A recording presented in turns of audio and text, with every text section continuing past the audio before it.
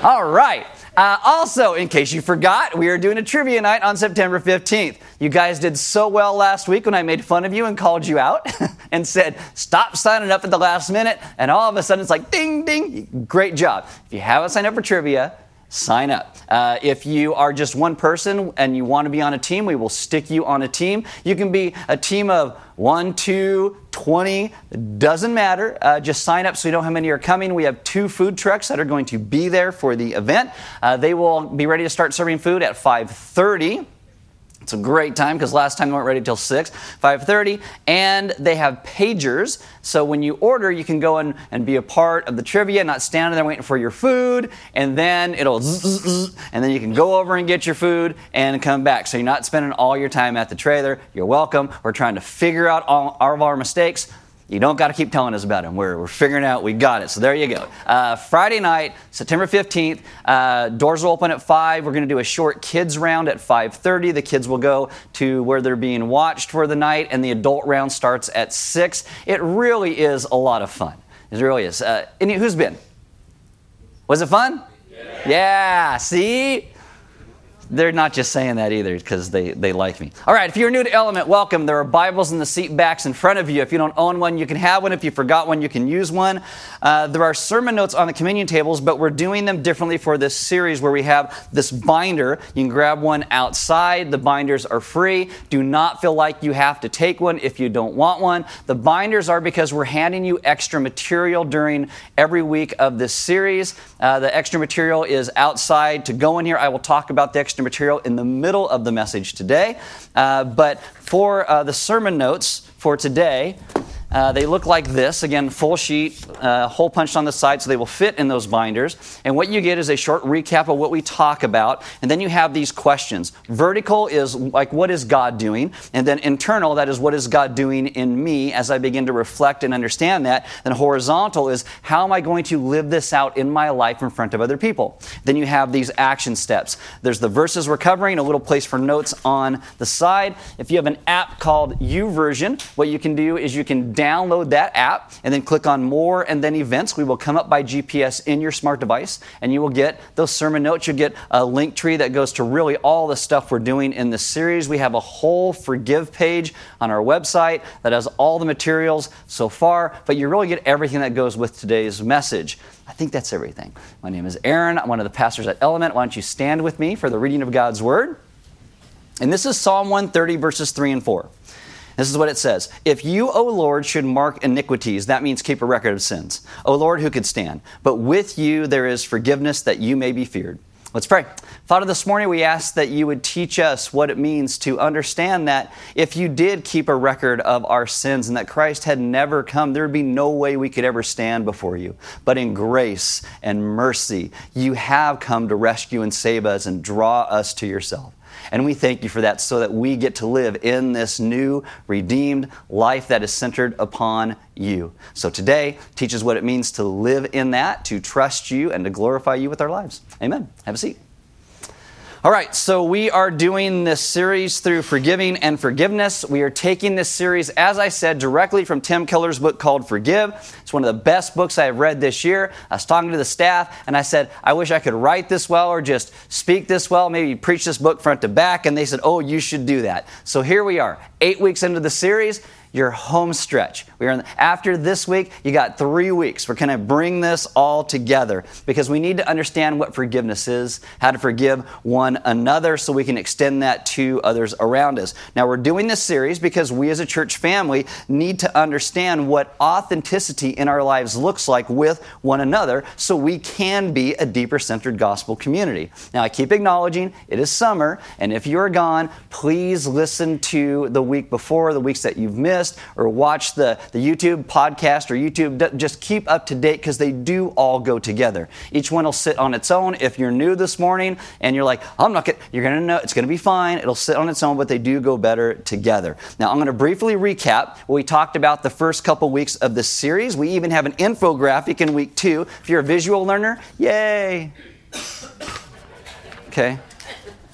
works for you too. But there are three basic dimensions of Christian forgiveness. The first one is the vertical, and that's where it starts. It is God's forgiveness of us. God's forgiveness of us. Then it comes that internal as we begin to deal with that and understand God's forgiveness first of us. And then we can look at those who have wronged us and understand that in light of what God has first done. And then third, there is the horizontal. That's where it begins to go out of us towards other people to reconcile with others. The horizontal is based on the internal is based upon the vertical. The first part of forgiveness does not start with our heart or how we feel. It starts with God. It starts with the vertical. We must recognize our need for and our reception of forgiveness from God. Fundamental to how we will forgive other people is our own understanding of God's forgiveness first of us. This is what we understand in the good news of what the gospel brings. It's why Jesus saves us, so that we could be a people who understand why we need the removal of our guilt and shame. And it gives us the resources necessary then to offer forgiveness to other people. We get to be God's ambassadors in the world to those around us. Now, today's going to be a nice little side excursion. If the last weeks were kind of heavy for you, this week will be better. Yay, you're welcome. We'll take a little breather before we hit the last 3 weeks, which are going to be very practical. I'll give you a lot of practical steps in those last 3 weeks. But we have to understand where we are, and that we have this thing called guilt and shame that most of us carry. And a lot of people don't even use those words. We don't know how to put our finger on it and name it, but that's really what makes us live our lives the way that we do. That our past really does affect our current and our future. When we talk about God's forgiveness, some people say focusing on the past makes us live in the past. But what you have to understand is all of our lives are lived out of the past. Every decision we make is because something else has already happened. We're making decisions based upon other decisions. And for the most people, we have this low-level sense in our lives that there is just something wrong, and we can't put our finger on it. Now, the scriptures call this guilt and shame. Our culture will call it different things. In 1887, Friedrich Nietzsche said that as more and more people rejected religion and God, all of these older moral reflexes that had created those experiences of guilt and shame would start to just go away. You get rid of religion, guilt and shame goes away. Sigmund Freud comes along, and he teaches that human beings are crushed under guilt and shame, but those are imposed upon you by families and tribes and religion, and in his words, other oppressive, life-suffocating cultural institutions. And he taught that freedom will only come when you can analytically remove those social structures, get rid of all of those things, and all the guilt and all the shame would be removed. Karl Marx comes along. Karl Marx talks about guilt and shame, but he had this thing that comes about social order and class structure, and they place these things upon you to keep themselves in power and keep you under their thumb. Marx, Freud, Nietzsche, they're all very popular today, and a lot of social movements that push for the secularization of Western society. But what they predicted, that if you got rid of all these societal institutions, that guilt and shame would go away, it's not true. It hasn't happened. They said, guilt and shame will only be in these little isolated pockets of religious communities. Not true. Over the last 2 decades, guilt and shame has actually increased. The more that we have gotten rid of God in American life, the more that guilt and shame has increased. We have made ourselves and our truth the center of our lives. People say, this is my truth. It's my life. Wilford McClay wrote this article called The Strange Persistence of Guilt. And in it, he said, what has happened is now people have a pervasive need to find innocence through moral absolution and somehow discharge one's moral burden. Yet the fact is that the conventional means of finding that absolution, or even keeping the range of one's responsibility for sins within some kind of reasonable boundaries, are no longer generally available. And you're like, you lost me in the middle of that. Okay, let me explain what that means. He says, by rejecting God, we've made it worse. That's what we've done. He argues in this article how today we have this new reverse shame honor culture where victims and people who are marginalized gain greater honor, and we do that as a response trying to make ourselves feel better. That as sinners we're trying to discharge our guilt without admitting we're sinners by saying, we will lift up these people so I feel better about myself. He says, making a claim to the status of certified victim or identifying with victims offers itself as a substitute means by which the moral burden of sin can be shifted and one's innocence affirmed. Now, it's all psychological speak. I get that. The Apostle Paul in Philippians chapter 2, verses 12 and 13 says, "My beloved, as you have always obeyed, so now not only in my presence, but much more in my absence, work out your own salvation with fear and trembling, for it is God who works in you to both will and to work for his good pleasure." Last summer, Steve Pruitt did this great message explaining what this means because we get it all out of whack. This doesn't mean that you work out your own salvation. What it means is there is unity in the body as we live out what God has already done in context. McClay in his article will say that our culture has come to a place where they actually are trying to work out their own self-salvation by fear and trembling of either themselves or other people. And this is why I thought a good title for today's message in this Forgive series would be Our Need. Because we need to find a way to deal with our guilt and shame, or whatever you want to call it that is in your life. Because if we don't, we're not going to learn how to properly forgive. Sometimes I can walk up to people and I will say, "Hey, can we meet sometime soon?" And I will tell you probably 80% of the time, the response I get is, "Why? What'd I do?" Right? All the time. I know this as well. Some of you ask, "Hey, Aaron, can we meet?" And I'm like going, what did I do or what did somebody else do that I'm going to have to deal with now? What's happening with all of this? All I can think if I did something wrong. And see, we've all got that just a little bit. Someone asks to talk or meet and you can only think it's bad news. That is that innate guilt. That inside something is just wrong. Sometimes when people say this to me, I will sit and try and think, what did I do? Because if I give myself enough time, I can think of a few things. I really, it's pretty easy. But there was even once I asked to talk to somebody at Element, and it was really to thank them for something that they were doing, but I wanted to do it more personal than just on a Sunday morning walking by and saying, "Hey, thanks." And so I said, "Hey, can we meet?" They left Element. And I have reached out to this person for a few years now, and they always just ignore me because they think I wanted to yell at them for something, and I didn't. I just wanted to say thank you. And there it is.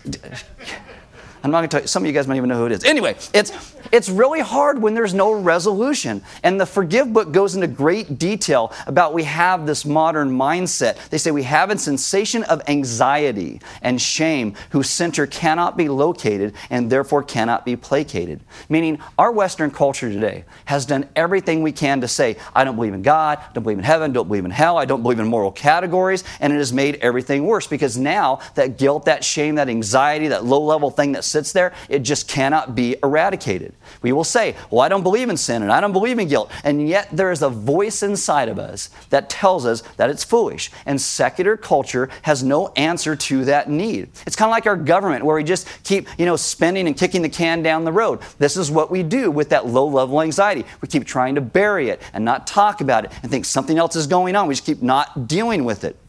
So rather than dismissing it, maybe we should look at what the Bible actually says about it. That might be a really good thing, because when sin entered the world by our own choice, this is what we are told it brought into the world. And not understanding it leads to a lack of forgiveness. So what we're going to talk about today is this fall into guilt and the Bible's explanation of that. In the book of Genesis, verses 1 through 3, you see God's vision for the world, what He created, what He meant, and you can contrast that with our experience. There are two words that are really important in the first chapters of Genesis. The first word is this word called shalom, and shalom translates simply as the word peace, but it's so much more than peace. It's everything in the right place, in the right space, in the right time, in the right way, in the right relationships. Everything is all right with you and God, with you and one another, with you and creation. It's God's favor, God's blessing.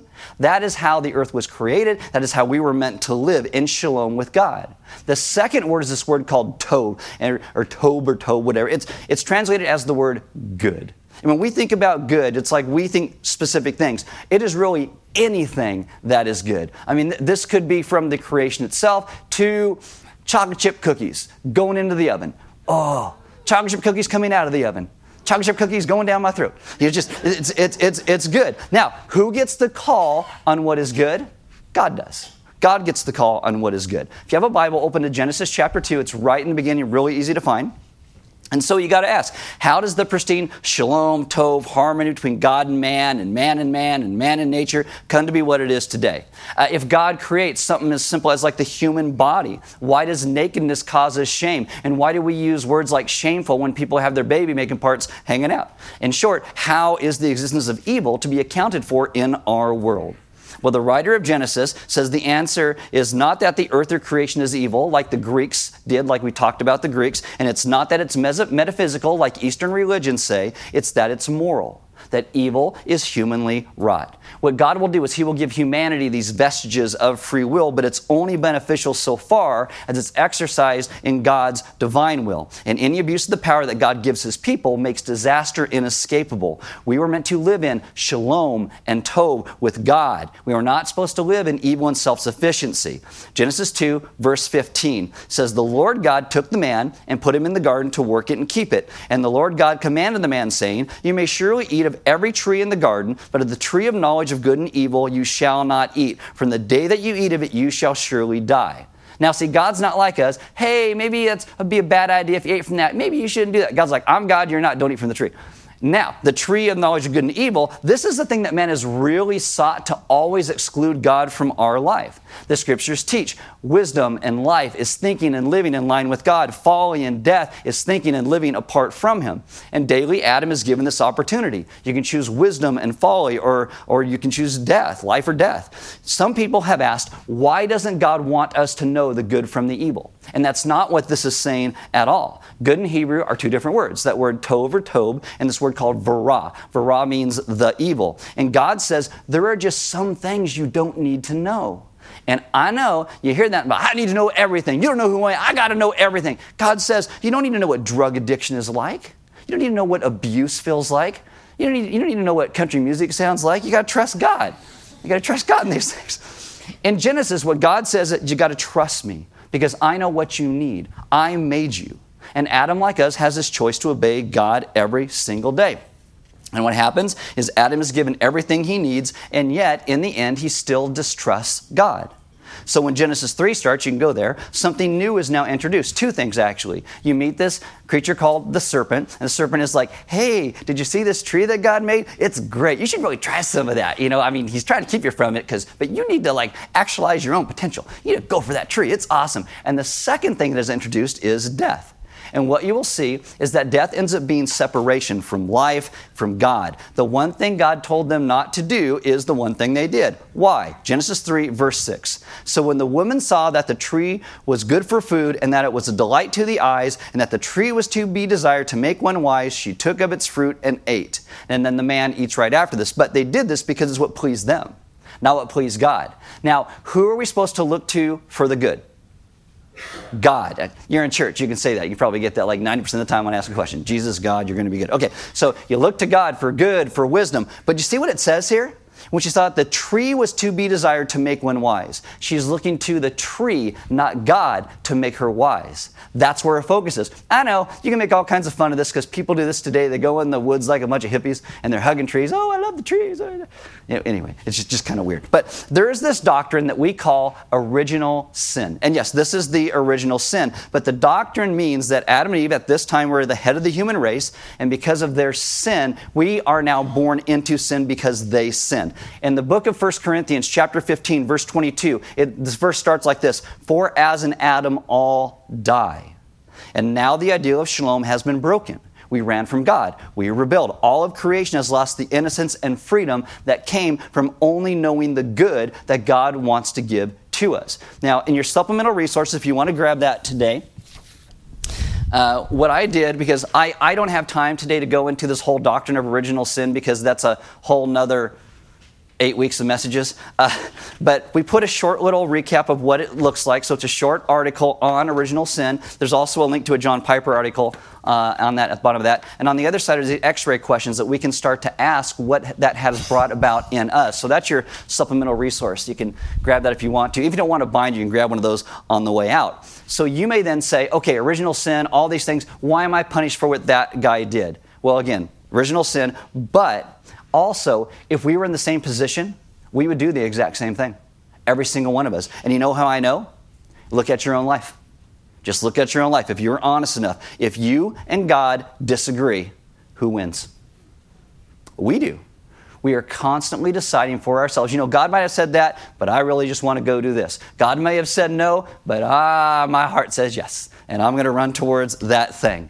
Genesis 3:7, it says, "Then the eyes of both were opened, and they knew that they were naked, and they sewed fig leaves together and made themselves loincloths." What this tells you is that their sin exposed them. Their sin made them lose their innocence, and their connection to each other is now gone. Their connection with God is now severed. They become separated. They died. This is what we call the fall. The fall. And it's not in esoteric terms like all these other things. This is in real world what exactly happens. They sew these fig leaves together to cover themselves. They're no longer going to know this beauty of innocence, the good that meant they can lay themselves before one another and God and never feel ashamed deep in their soul. That is now gone. That is depicted as this feeling of nakedness. And they're trying to cover that. They feel exposed and vulnerable, and immediately they try to cover up. They try to hide the truth of who they have now become apart from God and each other. The sense that really deep inside of them that something is wrong with them, this now comes about. And all of a sudden, what is wrong with me? What is wrong with the world? Something's going on, something I cannot justify. And so they cover themselves with these fig leaves and try to control now what other people see about them. They even hide the truth of who they are from themselves, just like us. You extrapolate that out millennia later, we cannot even today let people get an unfiltered view of who we are, an out of control look of who we are. We have all these walls around ourselves. It's like we're not proud of who we are in the raw, so we desperately look for ways to cover up and curate a flawless image. Keller in the book writes, "Instagram is not enough." This is totally true. We filter how others see us. To get an unprocessed view of who we are, the self without any makeup on, would be intolerable to us. And this comes from the fall. Do you know if we had nothing to hide, there would be not this fear and shame? Forgiveness would come so easy because we'd understand ourselves and other people. But there is just this thing. Nakedness causes that deep sense that there's something wrong in the world. There's something wrong with me. There's something wrong about me, something sinful. There's something inadequate. I am not who I should be. So I'm trying to figure this out. What if people saw just how foolish so many of our decisions and thoughts are, how petty, how scared, how self-obsessed? We spend so much time in our lives trying to find ways to cover up that deep sense of inadequacy. In the Forgive book, they ask this series of questions. Not all of these will relate to you, but maybe some of them do. It asks, why do so many people work themselves to death to be successful? Why do some people have no boundaries and are not able to say no to anyone? Why do others stay unattached, not allowing any real friendships or committed romantic relationships to develop? Why do so many people respond and act in anger to one another to push people away? Why are some people rescuers who are always trying to save people in crisis? Why do some people live in perpetual victim mode, spending all of their time blaming others for harming them? Why do others engage in abusive behavior, living a lifestyle based on the principle, do unto others before they get a chance to do unto you? Why do some people work so hard to say, no one can make me feel guilty, I define my own moral values? Why is there such the problem with gender confusion today? Because there is a deep, deep need. Something is wrong with me. And if I just did that, I would feel better. Why do others become highly religious and moralistic and then turn to condemn everyone with the wrong beliefs? Why do so many seek out non-committed sexual encounters on Tinder or Grindr when some voice tells them this isn't wise or right? Why do so many people love to spread slander and gossip about others? Why do so many people want to redefine the terms of love in their own terminology so they feel better? Why do we want to believe that all people in leadership are on the take or that all institutions are corrupt? It is fig leaves. We're trying to cover ourselves. Your work could be a fig leaf. It can. Holding on to your youth for a lot of people becomes a fig leaf. A desperate need for acceptance can be a fig leaf. They are all efforts to deal with our unacceptability, our unlovability that we all have. And I will tell you this, fig leaves don't work.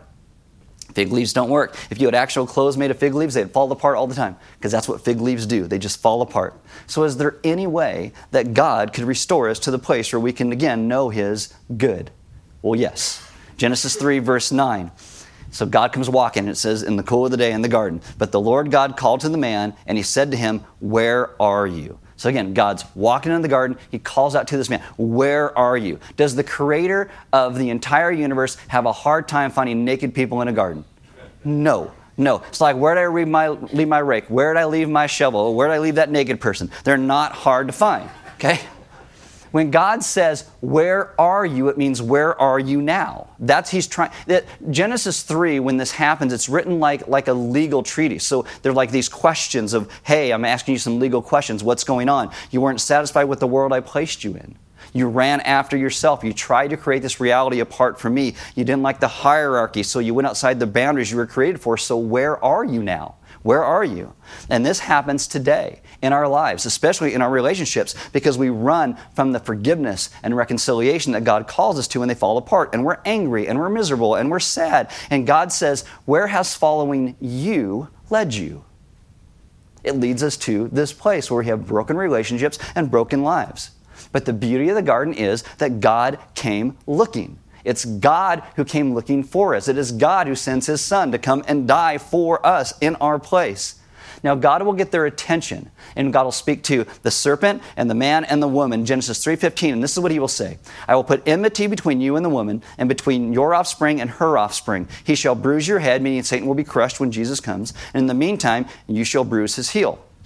Now, this is extrapolated out throughout the Scriptures in what we call the gospel, the good news. That when you hear the word the gospel, all it means is good news. And so when we talk about the good news, this is the good news. Theologians call this the proto-evangelion, the preaching of the first gospel. Now, who preaches the first gospel? Usually when you see God in the flesh walking on the earth in the Old Testament, we call this a theophany, and it's typically Jesus. So Jesus promises that He Himself will come and take care of the mess that we have made.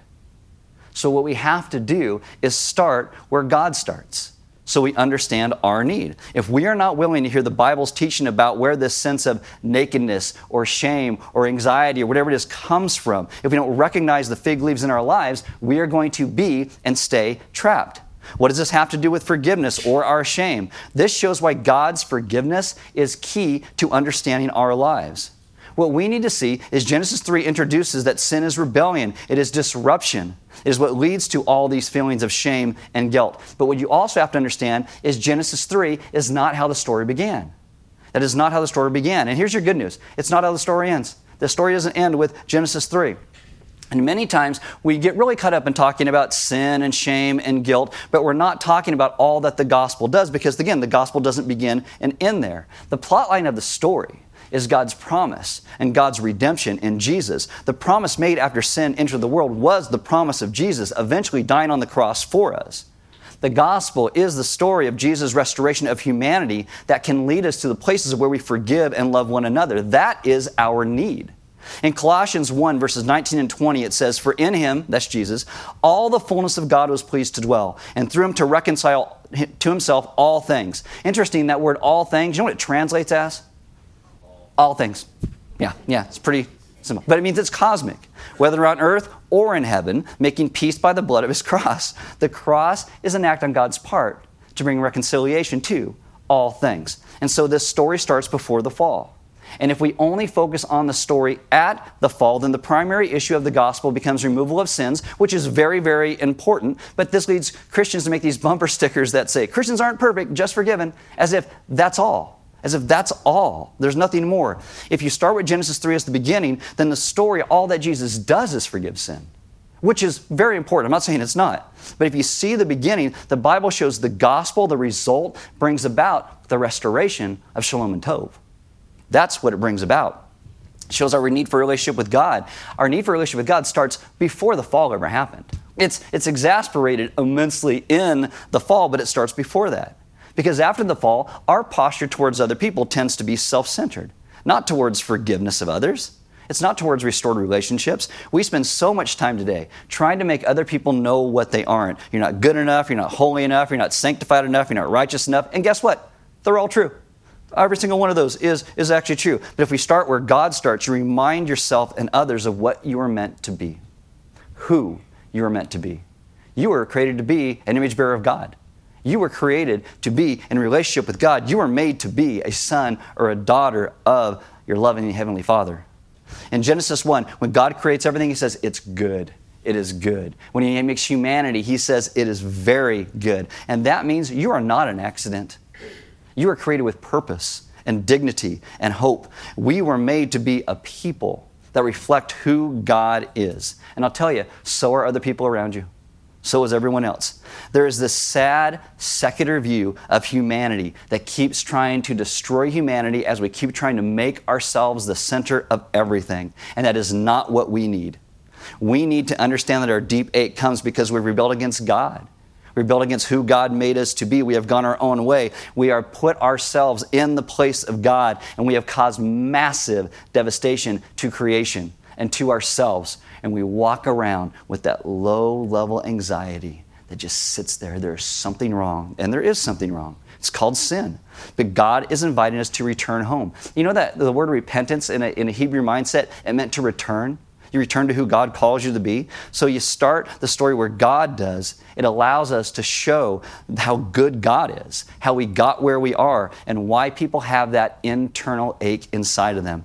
I think often people forget that why we have the guilt and shame that we do. It is so easy to make God's story about how to get out of this place. Raptures and fire insurance and heaven's away from this dump and these messed up relationships with those messed up people, unlike me, who's so great. But all that does is center God's redemptive activity somewhere else and enables us to hide from all of our issues and hide from all of our sin. It, again, makes it somewhere else rather than looking to what God is doing now in this present reality as he restores us to himself day by day.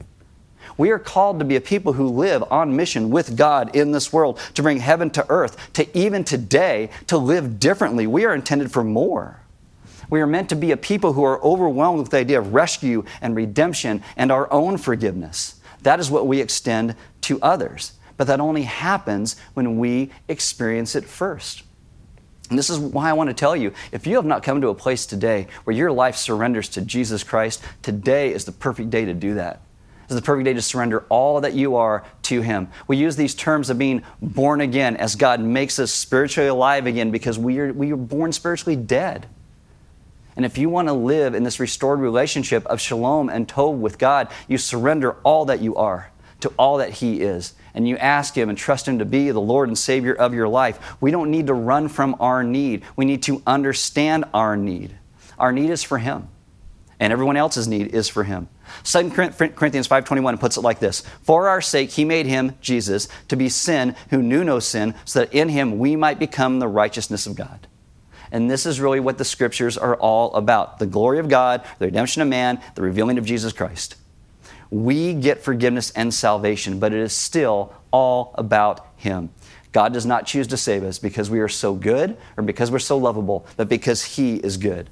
1 Corinthians 15:22, what I said starts like this. For as in Adam all die, this is how that verse ends. So also in Christ shall all be made alive. Jesus reverses what we brought about in the place of the fall. And this is why we trust him and surrender our lives to him. Understanding our needs leads us to the place where we can understand other people's needs because we all need Jesus. And by God's grace, that is who we have. I know today this is a little side excursion, but I'm resetting the foundation of where we are to understand. But we have to understand that we surrender our lives to Christ. And when we do that, we get to be a people who live in God's grace. We get to be a people who become born again. We get to be a people who start to begin to re-experience the restoration of shalom and tov. As God brings about, as a result of the gospel, the restoration of all that was lost. And this is the beauty of who God is and what God has done. This is one of the reasons every Wicked Element we try and bring you guys to the place of communion. It's a reminder of what Jesus did to bring us to himself. Communion's not magical. Communion is not something where you take it and all of a sudden you are like the most spiritual person in the world. It's a reminder because Jesus says you do this in remembrance of me, of what I have done, what I have come to do. That promise that took place all those millennia ago, back in the book of Genesis, when he shows up and says, you did this, Jesus comes and he promises himself, and then he comes bodily to give himself for us in our place to bring us back into relationship with God again. All that we broke, Jesus is the one who is bringing restoration to it all. And this is why we surrender ourselves to the King that made us, the God who calls what is good, and we trust him in what that goodness is. And this is why, if you want community, you break that cracker like Christ's body was broken, you dip it in the wine or the grape juice as a reminder and remembrance of what Christ has done. If you need prayer, maybe you are someone who has never really trusted Christ, you've never surrendered, you have this low-level ache of something, there's just something wrong and I don't know what to do with it. You have a million fig leaves you're trying to weave into a suit of some sort around your life, and you want someone to pray with you, they would love to pray with you. We would love to talk through these things and introduce you to who Jesus is and what he is doing and how he calls us to himself. Now, we are a church that doesn't pass a plate for offerings. What we do is we have offering boxes on the side wall. You can give online. But we believe that we give because God has first been generous to us. And that enables Element as a church to be generous to the community around us as well. And so if you want to give, we give because God first gave to us. And I encourage you to grab those sermon notes, grab the supplemental resource that talks about original sin and what it means, and begin to ask yourself some of these questions in there, because understanding and dealing with our own fig leaves, even when you call yourself a believer, is very important, because those fig leaves keep trying to hide us from the work that God is doing in us, and it keeps us hiding from one another. It's interesting, Michael, we recorded this podcast this week, and he pointed this thing out, which is, I was like, oh yeah, that's true. You know, they try to cover themselves with these fig leaves. And what God does when he shows up is he actually will slay an animal and cover them with animal skins. So even our trying to cover up isn't proper covering up. And God slays an animal to show what he will eventually do and how he comes to save us. That Jesus will be slain to cover us, to take away our sin. And this is the reason why we understand that we could never save ourselves. We trust him for what he has done, and that changes our lives to be those who can live in hope and grace and true life again. Let's be those people who don't shy away from but understand our need and the need in the world around us. And the reason a lot of the world reacts the way that it does, because it doesn't even understand that need. It's burying it, it's running from it, it doesn't want to deal with it. But we know what it is, and that should give us some depth of compassion for those around us. Because people are lost, and they need to know who Christ is, to be a people that come before the throne of God and trust him for our salvation. Let's pray. Father, this morning we ask that you would help us to understand what it means to trust you, the grace and reconciliation that we have received, that we would understand that anxiety, that low-level feeling that something is just wrong. And it comes back to the understandings of guilt and shame that we have brought about in the world. And so have us honestly assess in our lives what our fig leaves are, how we are trying to cover up and not just hide from you, but hide from others and hide even from ourselves, that we are afraid to admit the reality of our own fallenness before you, before ourselves, and before others. And so teach us to come to a place of trust in you, so that everything can just be laid bare. And we would begin to live and walk in freedom and hope, and understanding our need is what our entire world needs, which is you. Have us, as we walk through this next piece of laying that foundation of forgiveness, to understand what you have done to bring us to yourself, what it cost, and the benefits that we now get to live in because of your grace and mercy. Have us stand just in awe of what you have done, so that we could then stand bare before you, knowing that as you see us through Christ, and that there is righteousness placed upon us. And again, that we could then live in freedom and hope. And we would offer that to the world around us. We ask this in your Son's good name. Amen. What I want to encourage you guys to do right now, and this is hard, I do not think this is easy, but ask God in the next couple moments to reveal to you what your fig leaves are. What do you try and hide yourself with from God or from other people, or even from yourself? Is it a self-conscious thing? Is it a subconscious thing? Are you like, I'm just so confident, and that's what you show to other people, but inside you know you're not? Is it a sense of humor that kind of keeps everybody else at bay? Is it a sadness where you just kind of walk around kind of mopey all the time because, hey, and the people are like, oh, what's your fig leaf? Ask God to define and show what that is to you. And then because of your love for Him, allow Him to dismantle that fig leaf and maybe begin to show you what it would be like to live a life without that fig leaf at the center of what you do and who you are. That He would take and lead you into grace and life. And if you have never surrendered your life to Christ, I think today is a perfect day to just pray, Jesus, forgive me for my many sins. Draw me to yourself. I want to be a child of yours. And start that journey. And if you do that, let us know, because we'd like to help you in that journey as well. God is amazing and wonderful.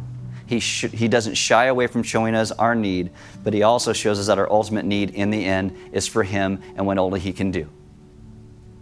We do not fix our fig leaves by ourselves. It is only through His grace and strength. So ask Him to show you. Trust in Him to give you the strength to let that thing dismantle and to live a life that honors and glorifies Him.